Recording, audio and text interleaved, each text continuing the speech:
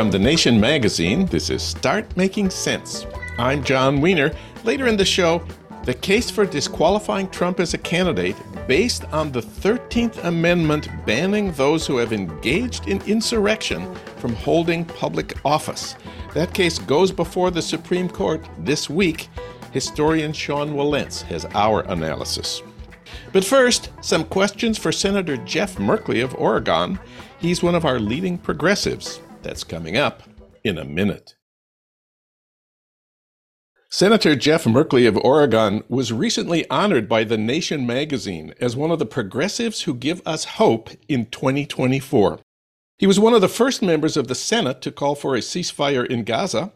He's also one of the Senate leaders of the climate movement, and he's fought for humane and responsible approaches to immigration, including paths to citizenship for undocumented people. Now he's got a new book out. It's called Filibustered: How to Fix the Broken Senate and Save America. We reached him today in our nation's capital. It's an honor and a pleasure to say, Jeff Merkley, welcome to the program. Oh, thank you so much, John. Good to be with you. Well, let's start with America's support for Israel's war in Gaza. 2 weeks ago, the Senate voted against a measure introduced by Bernie Sanders that would have made military aid to Israel conditional on whether the Israeli government is violating human rights in its war in Gaza. The vote was 72 against, 11 in favor. You were one of the 11. First of all, was this a proposal to cut funding for Israel's war in Gaza? Actually, all this measure did was require a report within 30 days on the humanitarian circumstances as impacted by the war. I think the argument for fully understanding the impact of what's going on in Gaza is extremely important. It's really a moral responsibility for us as Israel's premier partner, as a top provider of financial aid and top provider of military assistance, to understand exactly what we are tied into. And particularly as we resupplied weapons to Israel in the middle of the conflict, and the administration did so, bypassing Congress. The circumstances that we now see in Gaza, the result of deliberate choices by the Netanyahu government to allow only a trickle of aid. So hunger has progressed to where 90% of the population gets less than a meal per day. A huge amount of water contamination. A lot of the population does not have clean water, which is a precursor to disease, illness, so forth. You have tremendous number of injuries from the bombing, of course, tremendous number of deaths, some more than 26,000, more than 18,000 women and children, 2 to 3 times that many in terms of serious injuries. The vast bulk of the hospitals shut down, only 14 remaining, often not having antibiotics, not having anesthesia, not having the medical equipment they need, not even having the food to feed their patients, a point that was made to doctors who came out of Gaza when I was at Rafah Gate. It's so hard to get food and water and medical supplies through Rafah Gate or through Kerem Shalom Gate. But once they're inside, it's so hard to get it delivered without deconfliction. And by deconfliction, I mean basically coordinating with the suspension of military activities along the path to warehouses so that supplies can be safely delivered to hospitals and warehouses. You combine all this together, and the humanitarian workers who have been in the worst conflict zones in the world told Senator Van Hollen and me that this was far worse than anything they'd ever seen anywhere. So you have been to the Rafah crossing. This is between Gaza and Egypt. It's one of the very few ways for anyone to get into Gaza. Tell us a little more about your visit there. Well, Senator Van Hollen and I felt like we should really try to understand the humanitarian issues, and the best way to do that is to go to Gaza. We tried to get into Gaza. We tried every possible strategy, but quite frankly, none of the governments wanted to risk letting 2 senators in. We were the only 2 members of Congress, I believe, who have made it to Rafah Gate. At Rafah Gate, you can talk to the people who are coming out of Gaza through the gate. You can talk to the truck drivers waiting to get in. You can talk to all the humanitarian aid workers who are seasoned professionals about what's going on inside. So it was a powerful insight. And what came out of that was an understanding of the many, many barriers that Israel has set up to efficient delivery of aid. Truck drivers who have to stay with their truck for a week from the time they pick up a load, get it inspected, and get permission to enter into Gaza. And then great difficulty transferring to Palestinian trucks. They don't want their own trucks damaged. Palestinian trucks, Palestinian drivers who know the area. Those drivers having enormous difficulty figuring out how they can safely deliver aid. The result is that even though there have been some modest improvements like opening Kerem Shalom, the number of trucks stayed way too low to provide the basic necessities. So that is the big message, that it is a clear strategy, both in terms of a convoluted inspection process and a failure in deconfliction to make it very hard to deliver aid. You called for a ceasefire back in mid-November. You were only the second senator to do that. Dick Durbin of Illinois was the first. Even now, in February, only 5 senators have called for a ceasefire. The 5, just note, include Elizabeth Warren, do not include Bernie Sanders. Is there any prospects for more support in the Senate for a ceasefire? You know, the call for a cessation of hostilities has come with many different words. Some have used the term humanitarian pause. Some have called for cessation of hostilities. Some have called for a ceasefire with conditions. And indeed, no ceasefire would be sustainable if there's not a release of hostages, if there's not a transition in terms of Hamas controlling Gaza. So the reason I wanted to use the term ceasefire was because of the horrific damage to civilians. The U.S. time and time and time again called on the Netanyahu government to use a much more targeted approach. You know, the U.S. went through this in Fallujah. We use an untargeted approach and then stopped and said, no, this is not okay. The amount of damage that's being done to civilians, and then spent months working out a much more targeted strategy in that war. But despite the President Biden, and the Secretary of State, Blinken, and Secretary of Defense Austin, and many other members of the Biden team really weighing in, Israel has said, no, we're going to continue this strategy with its massive civilian casualties, massive hunger, massive potential for disease, because that's what we want to do. So they've just basically given the stiff arm to the Biden administration.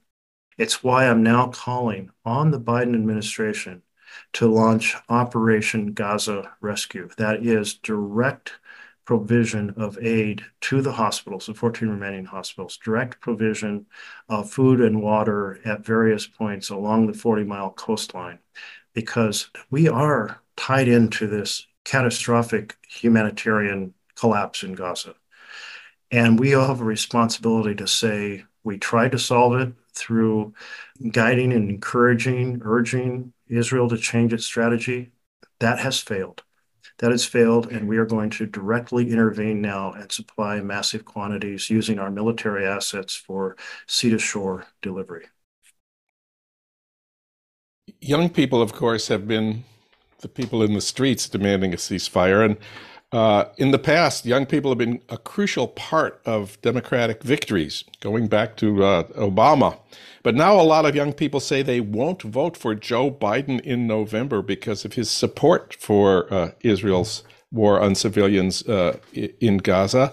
A lot of young people call it a war crime. Many are calling it genocide. What do you say to them about voting for Biden in November? Well, I think our young folks are very attuned to issues of justice. They're very attuned through the Me Too movement for the treatment of women, very attuned to the treatment of minorities, including Black Lives Matter. And they see that you have a powerful player and a weak player. And the powerful player is Israel, and the weak player are the Palestinians.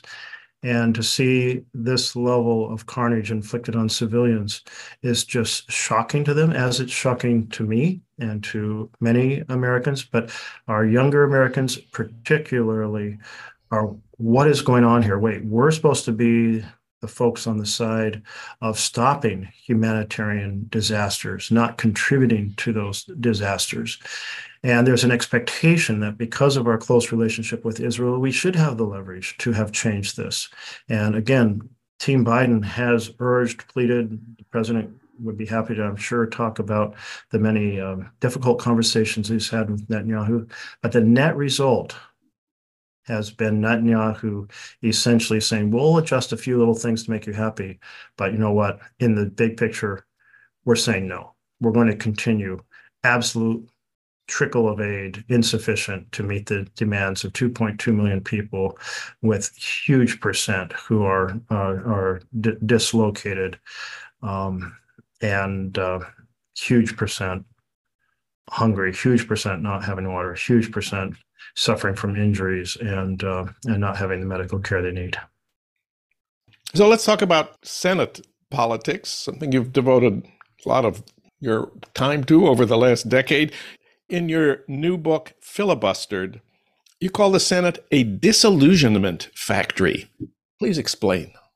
When you're campaigning for office, if you're running because you believe in a certain set of factors, you say, well, here are the healthcare policies I want to pursue. And here's how we can do better for education. And here's how we can do better on civil rights and voting rights and housing, which is so exorbitantly expensive. And yes, we can tackle climate. We can have better policies in the environment, better policy in climate. But all of that is a mirage, because in the Senate, when Democrats are elected to majority, they do not still have 60 votes, which is this number that's required to close debate on a policy bill. I was at an event at John Legend's house, and after several Senate candidates had presented their vision of what they were fighting for, he said, how are you going to accomplish this given the filibuster? And his question was exactly the question that should be asked everywhere, at every meeting with people running for the Senate is, you have this vision, but are you going to reform the filibuster so you actually have a chance to implement these laws? And there is a cycle in democracy, a vision laid out by candidates. You elect them, they have a majority, they do the laws that they said they were going to implement. And then if you like what they did, you re-elect them. If you don't, you throw the bums out. And that cycle is completely broken. Now, on the Republican side, that cycle is not broken, because Republicans are campaigning on social issues, saying we'll put in judges to basically implement judicial decisions that support conservative cultural issues. And we're going to help all these different sectors of the economy. We're going to help out the rich Americans with these tax provisions and all the different sectors of the economy, corporate economy, through tax provisions that help them and them and them. And they can deliver because the Republicans did in 1996 a nuclear option that converted a filibuster-free pathway that was designed for only one purpose, had 100 senators who supported it in 1974. That one purpose was deficit reduction. And through a nuclear option, they converted that to a pathway for tax cuts for millionaires, billionaires, and corporations, which actually increased the deficit. And so they can deliver, the Republicans can deliver on their agenda. The way I frame this is from Mitch McConnell's, the Republican leader of the Senate, from his point of view and his leadership team, they are in the position of saying, let's flip a coin. Heads I win, tails you lose. When they're in the majority, they can deliver their agenda. When they're in the minority, they can obstruct the Democrats' agenda. For Democrats to stand for this is absolutely insane. And every Democratic candidate for the Senate has to understand this and has to be held to account. Are you going to reform the filibuster? And I'm not arguing for getting rid of it, but I am arguing for a talking filibuster where there would be a lot of leverage for the minority, but not a veto. You know, when I was a kid, there were filibusters by Southern opponents of civil rights, but they had to give speeches. They had to stand on their feet for hours and hours. Now senators don't have to talk at all. How did that happen? Why is that a filibuster? Yes, so it is a very curious situation, because people hear filibuster, they picture Mr. Smith goes to Washington for the civil rights filibusters that really went on from 1891 on through 1964 to stop anti-lynching legislation, to stop poll tax, getting rid of the poll tax, to stop any form of civil rights for Black Americans. The filibuster, that was almost exclusively used for the issue of blocking civil rights for Black Americans. And it evolved from Southerners feeling like, well, they had tried a strategy that some of our history buffs will recognize the word nullification. That is saying the United States is an association of states, and so any federal law a state doesn't like, they can nullify it. This ended when Calhoun led nullification on behalf of South Carolina against a taxes that they considered helped the northern economy and hurt the southern slave economy.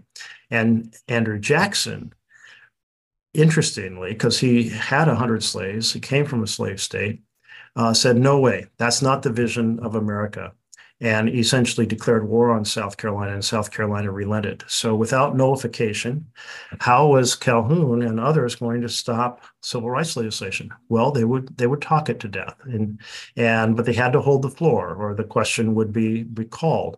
But so you saw this changes starting in post 1964-65, where the filibuster lost a lot of its racist taint. And it started to be used on all kinds of issues. And instead of just being used on final passage of bills, it started to be used on motions to proceed to bills.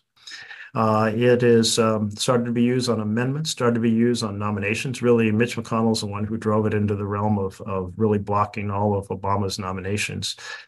And so you have this device which takes up 2 days before you can even vote on closing debate. You file the petition, it takes 2 days, you have to have another 30 hours of debate. Well, this started to get out of hand in the early 70s.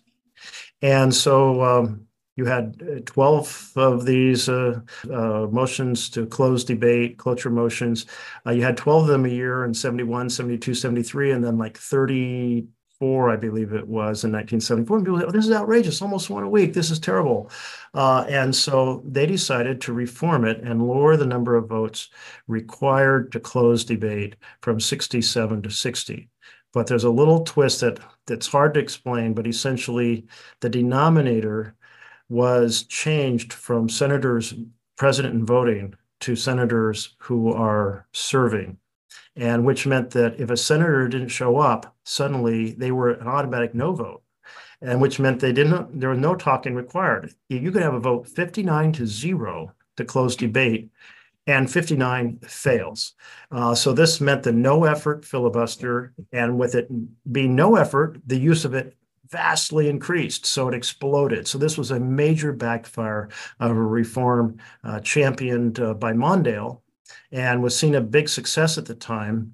And essentially, if you make something that it's that easy to obstruct, that was so tempting that it was adopted and spread and has made just a complete paralyzed mess of the Senate. Your proposal is not to make the Senate a democratic institution where majority rules. Your proposal is to reinstate the talking filibuster. Seems like a pretty mild proposal to me. What would it take to pass that? I understand it's been voted on and came pretty close to passing already. So it is a modified form of a talking filibuster. In the past, the talking filibuster meant you had to hold the floor continuously, but you could do different motions to go to different topics, to adjourn, to recess. You could employ a quorum call to burn time. All of these things meant that it was relatively easy for those who argued for more debate. They had to keep one person present speaking, but the majority who wanted to close debate had to keep a quorum present. And so even in the past, the talking filibuster put a huge burden on the majority and a very low burden on the minority. But at least it was done in public. At least it was a public battle, fully exposed to the American people who could say they're heroes, they're bums, could weigh in and so forth. What I'm proposing is a form of the talking filibuster that says we go to the issue of debating final passage of a bill. that we only do so after there's been an opportunity for germane amendments on both sides of the aisle. So senators can kind of reclaim some of the power they had through amendments. And once you're on that question of final passage, every senator can speak twice as long as they want, but only twice. And that's been in the rules since the founding of the Senate. It's still in our rules today under Rule 19. And so that means the debate, if every senator speaks 5 hours twice, 10 hours times 100, 1,000 hours, now you're talking about 40 days. You could have a very, very long public debate, but there is a pathway that encourages compromise because the majority can't afford to be on an issue for that many weeks. And the minority has the burden of really sustaining continuous debate, and the majority doesn't have to keep a quorum present. So it creates an incentive for both sides to compromise. But if there's no compromise worked out, then eventually you could have an up and down vote. And I understand that this proposal itself cannot be filibustered. Is that right? Well, you raise an interesting point because there are two ways to modify the rules. You can have a debate over rule change, which can be filibustered, or you can adopt the template developed by Robert Byrd. And when people say, Robert Byrd, what? Robert Byrd, he was the major leader, the defender of the filibuster to block civil rights. Well, he was also majority leader starting in 1977, and the Republicans tried to block the legislative process time and again. And so 7 times, Robert Byrd said, you know what? I'm going to make a point of order, reinterpreting the rules so we can go forward. And then he had the votes to sustain a majority supporting his reinterpretation. That is the nuclear option, pioneered by Robert Byrd, which people will be shocked to find out. So using that template, you can, in fact, go forward. And that's what we attempted to do in January 22 in order to pass the For the People Act, my bill that took on gerrymandering and dark money and protected the registration and ballot box. That bill was rewritten. We gave it a new name, Freedom to Vote, and we needed 50 votes to follow the Robert Byrd template. And we were 2 votes short. We did not get Joe Manchin of West Virginia. We did not get Kyrsten Sinema of Arizona. And so we came within 2 votes of launching the first true talking filibuster. So there is hope. So there is hope. And since then, I understand the victory of John Fetterman in Pennsylvania makes it 49 votes for your proposal. Joe Manchin is leaving the Senate. He'll be replaced by a Republican. Kyrsten Sinema is running for re-election as an independent, opposed by Ruben Gallego. We need Ruben Gallego to win. You could have 50 next January. Well, it is possible. This is the worst national chessboard, if you will, for Democrats in a very long time. We have currently 51 Democrats and independents. We would have to win. West Virginia is no longer on the map, so that means 50. We'd have to win 7 out of 7 races, including difficult places like Ohio, Montana, Arizona, and truly purple states like Nevada, Michigan, Wisconsin, and Pennsylvania. So we'd have to go 7 for 7 to get that 50 that you're talking about. But it is possible. And we are going to do everything we can to try to achieve that. And maybe there's a miracle out there. There are some folks saying, hey, take a closer look at Florida and Texas. And so, you know, every once in a while, there's an unexpected opportunity. So we'll see how those develop. One last thing before we let you go. Looking beyond next November to 2028, who will be the progressive candidate in the Democratic primaries? Who will play the role Bernie did in 2016 and 2020? There is no obvious progressive candidate anymore. Would you consider running in the presidential primaries in 2028? I notice the Wikipedia page says that you were mentioned as a potential candidate in 2020. Yeah, back in 2020, I did explore it. Basically, if Bernie and Elizabeth had not run, there was a potential progressive lane there, but I deferred to my colleagues who are far more charismatic and have a much bigger national megaphone. And my assumption is I'll be trying to find someone else to carry that torch and doing all I can to help them out. Jeff Merkley, Senator from Oregon. His new book is Filibustered: How to Fix the Broken Senate and Save America. Senator Merkley, thanks for all your work, and thanks for talking with us today. You're welcome. It's been a pleasure to connect with you. Thank you.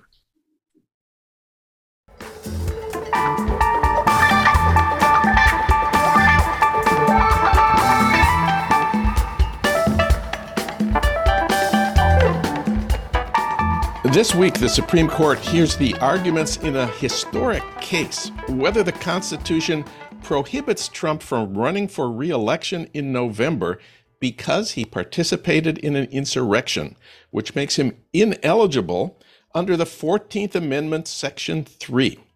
For comment, we turn to Sean Wilentz. He teaches history at Princeton. His latest book is No Property in Man: Slavery and Anti-Slavery at the Nation's Founding. We talked about it here.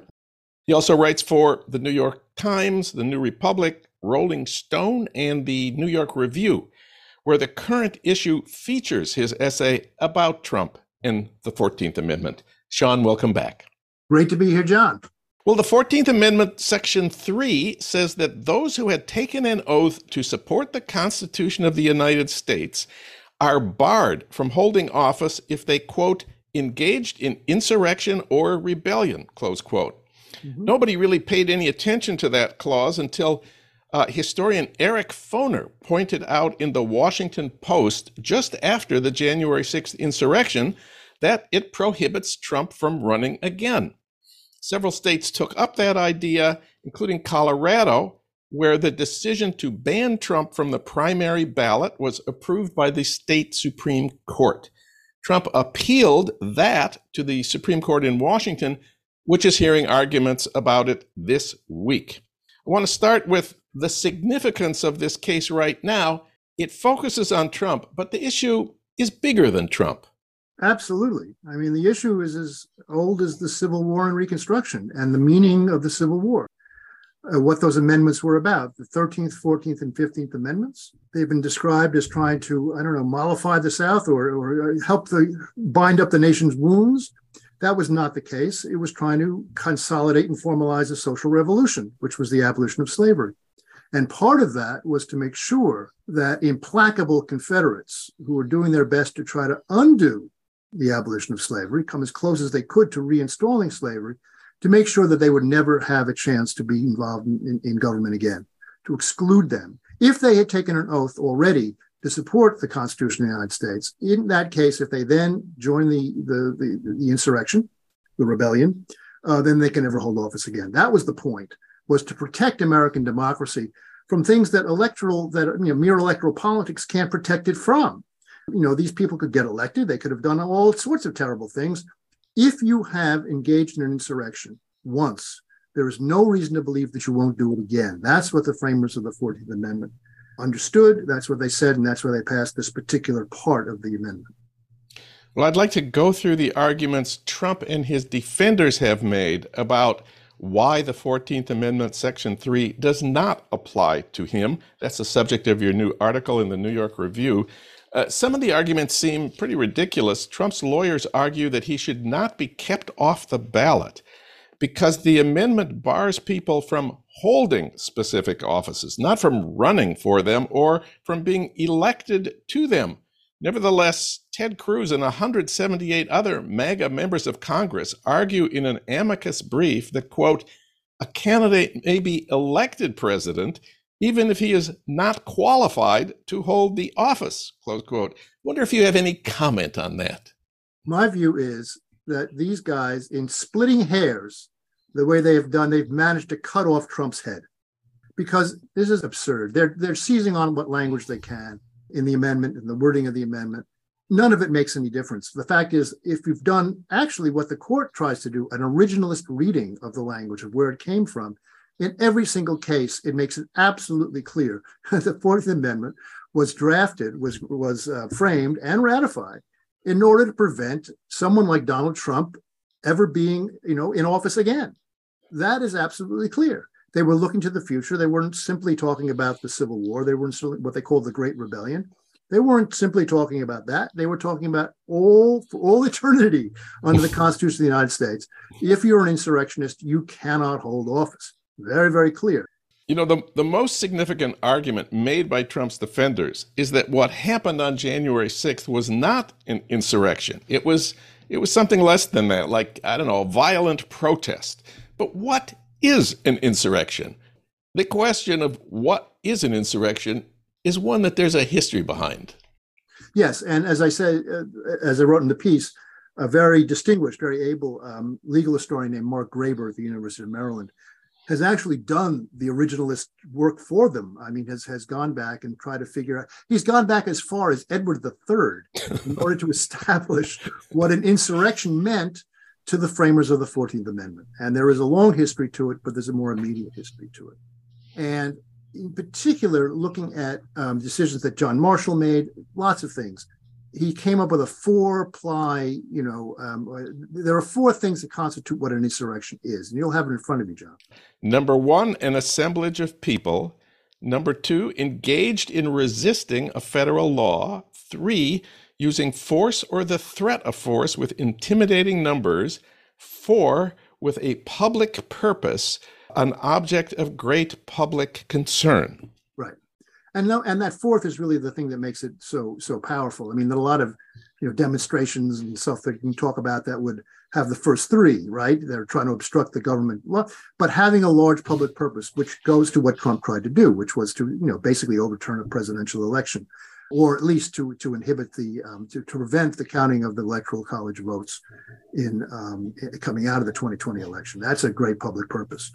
So the events of January 6th, but not just January 6th, everything leading up to January 6th, fit those 4 to a T. Once again, originalism actually works to Trump's disadvantage. And if the court is going to go by its own theories of American jurisprudence, it has no alternative but to disqualify Donald Trump. Who was it who said that January 6th, quote, was a violent insurrection for the purpose of trying to prevent the peaceful transfer of power after a legitimately certified election, close quote? Was that Bernie Sanders? Yeah. No. It was none other than Senator Mitch McConnell of Kentucky. Now, one of the points I'm trying to make through all of this is that the Republican Party no longer exists. As you know, John, as an historian, parties come and parties go in American history. There's nothing sacrosanct about political parties. We had a Federalist Party, it died. We had a Whig Party, it died. Well, we had a Republican Party, and it's dead. It's been dead since at least 2016, although maybe it took until a little bit later to get the obituaries written. But the fact is that it is now the Trump Party, the MAGA Party, whatever you want to call it. There is no Republican Party that Trump's trying to get the nomination for. Trump is the party. And it's been that way for some time. And you can see it perfectly with Mitch McConnell. You quoted him absolutely right in the aftermath of the insurrection. He called it an insurrection. He said it very, very plainly, very clearly. Well, you also made reference to the MAGA congressman's suit that Ted Cruz worked up. Mitch McConnell signed that amicus brief, which denies that Donald Trump was involved in an insurrection. So the kowtowing to Trump is beyond kowtowing. They are now MAGA party members. So the illusion that there's a Republican Party anymore means that all the trappings that we're following up in this election year, the idea that there was an Iowa primary, there wasn't an Iowa. It was just, it was a diversion, chance for Trump to make a few more speeches, get some more money, more grift. There's nothing like a competition here. Trump is the party. And if we understand that, then we understand what the election's about. After the argument that it wasn't an insurrection, the lawyers have a second argument. Even if January 6th was an insurrection, Trump wasn't part of it. His own brief says, quote, Trump never participated in or directed any of the illegal conduct that occurred at the Capitol on January 6th. The speech that he gave to the insurrectionists before they marched to the Capitol didn't explicitly encourage insurrection. His brief says, quote, telling supporters to metaphorically fight like hell for their beliefs is not insurrection. In fact, it's protected by the First Amendment. Trump has a First Amendment right to argue that voter fraud was the basis of Biden's victory. What do you say to that? What I want to say to that was, first of all, that Donald Trump had been tweeting people to come to Washington where it would be wild, as he put it. Trump was perfectly aware of what was going on and what was being plotted on January 6th, and he helped plot it. It's not just the events of January 6th, it's everything that leads up to it. That's what Jack Smith, in fact, is investigating right now. So the idea that he didn't march to the Capitol as he had promised to do, but perhaps being too much of a coward to do so, perhaps, he didn't do so. Nevertheless, it's everything leads up to it as well. So that's number one. Number two, he was aware that there were people in his audience, that had weapons, that were armed to the teeth. He had been advised of that in advance of his giving that speech. When you tell a group of armed supporters to go to the Capitol and fight like hell, you are inciting an insurrection. Okay, here's another argument. If the government thinks Trump is guilty of insurrection, he should be put on trial before a jury of his peers and given the right to defend himself. And indeed, that's the Jack Smith trial will decide that issue, and the Supreme Court should wait for that verdict before taking up the argument about disqualifying him as a candidate. Actually, the Jack Smith, he actually hasn't charged Trump with insurrection. So the trial you're not going to wait for it. But it's all irrelevant anyway, because the fact is a conviction for insurrection is not necessary for disqualification under the 14th Amendment. I mean, they are very, very clear about that. Indeed, there has been already somebody disqualified from office, thrown out of office because of participation in January 6th. And that's a county commissioner in New Mexico named Griffin, who was actually the guy who founded Cowboys for Trump, if I'm not mistaken, Okay. who was a county commissioner and a court just threw him out on the basis of Section 3 of the 14th Amendment. So, are we supposed to believe that a county commissioner from New Mexico, who was a foot soldier in January 6th, can be deprived of his job, can be thrown out of office on the basis not of any conviction? He was not convicted of insurrection. He was just thrown out because he participated. It was automatic. They just affirmed what had already happened because he had in effect disqualified himself by getting involved in the thing. Oh, so we're supposed to get rid of this poor cowboy for Trump, and yet the mastermind is allowed to get away with it? The guy who was behind the whole thing? Please, give me a break. This is a totally false argument. Immediately after the Civil War, there were several disqualifications. None of those people was either convicted of a crime, nor was it anything that Congress got involved in. This is about disqualification from office. This is not about punishment for a crime. This is a very, very different thing. So conviction of a crime has nothing to do with it. The New York Times Supreme Court reporter Adam Liptak says the primary argument of Trump's own lawyers was that Section 3 does not apply to Trump because, quote, the president is not an officer of the United States, as that term is used in the Constitution. This is the primary argument. I know, it's sad, isn't it? It's pathetic. Look, they have no choice here. If you have to seize upon the fact that the man who was ascended to the office of the presidency of the United States, that he is not an officer after he swore an oath to become an officer, is really pretty lame. It's true that the language of the 14th Amendment leaves the president out. And there were some people at the time in the Senate, actually, if you want to get originalist about it, in the Senate, Reverdy Johnson, who was a senator at the time, who had been an attorney general earlier, no big deal. He raised the issues. I'm not sure that this covers the president and the vice president. And he was answered quite directly, yes, it covers the president and the vice president. It was explained to him on the floor of the Senate why that was the case. And Reverdy Johnson then said, well, you know what? You're right. I'm sorry. I got it wrong. It's very clear that the framers of the amendment were purposely including the president and the vice president as officers of the United States, or it's officers under the United States in the wording. So they're saying maybe he's an officer of the United States, but not under the United. It's incredible. I mean, this is the kind of shyster lawyering that we're used to, seeing on, really bad TV shows. I mean, Joe Pesci does a better job than these guys are doing. So that's a movie, I know, but still, it's ridiculous. But look, ridiculous lawyering can get you far with the Supreme Court, as we saw in 2000. Ridiculous. So we all know this court has a Republican-appointed majority. They seem unlikely to rule Trump off the ballot, and they will search for some way of doing that. What do you think about that? Probably likely. I don't doubt it. The Supreme Court in 2000 already disgraced itself with Bush v. Gore.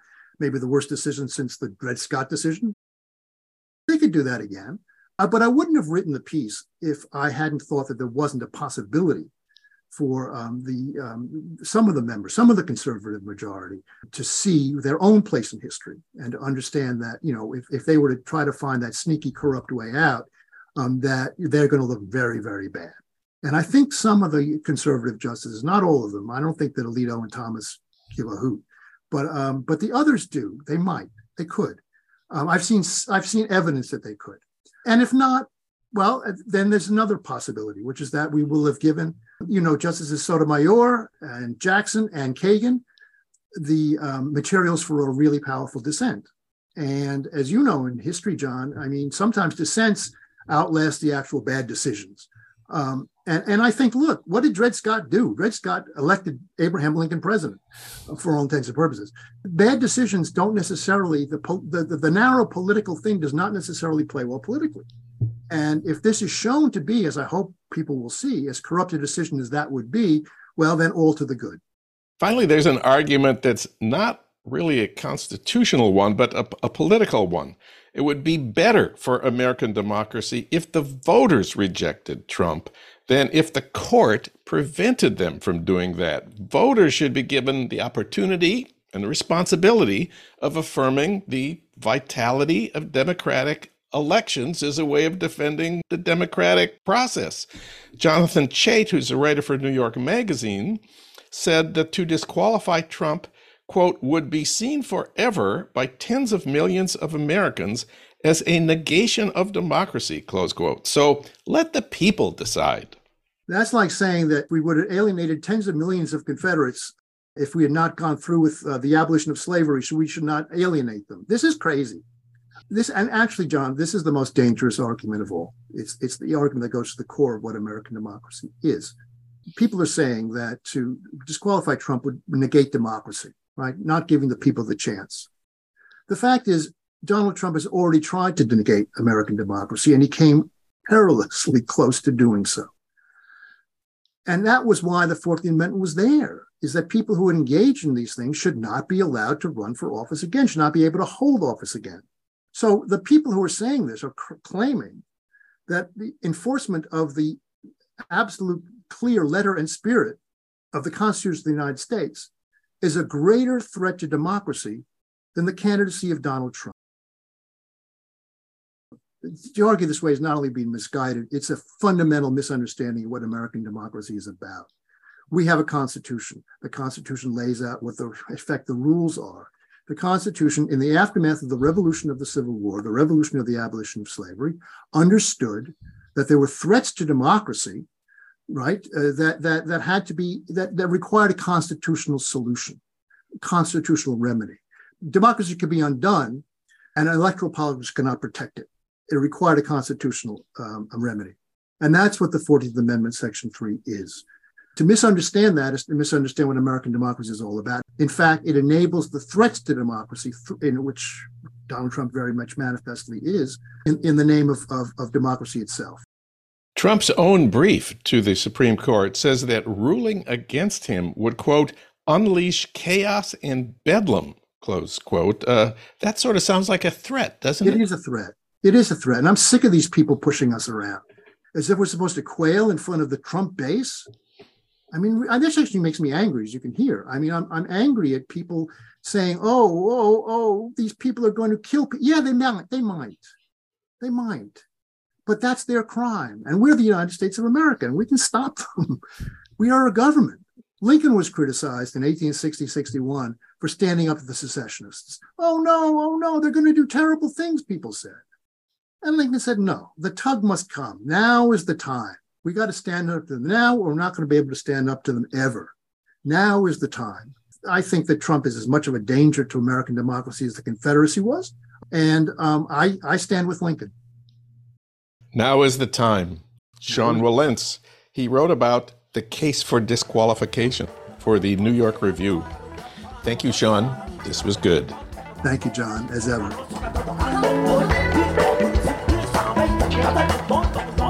Start Making Sense, a podcast from The Nation magazine, is co-produced by the LA Review of Books and recorded in Los Angeles at our Blythe Avenue studios. Renee Reynolds is our associate producer, Alan Minsky is our producer, Ludwig Hurtado is our executive producer, D.D. Guttenplan is editor of The Nation, Bhaskar Sunkara is president of The Nation, and Katrina vanden Heuvel is publisher and editorial director of The Nation. Our theme music is from Barcelona Afrobeat, licensed by Creative Commons. You can find out more about Start Making Sense at thenation.com and subscribe to Start Making Sense on Apple Podcasts or wherever you get your podcasts. I'm John Wiener. Thanks for listening.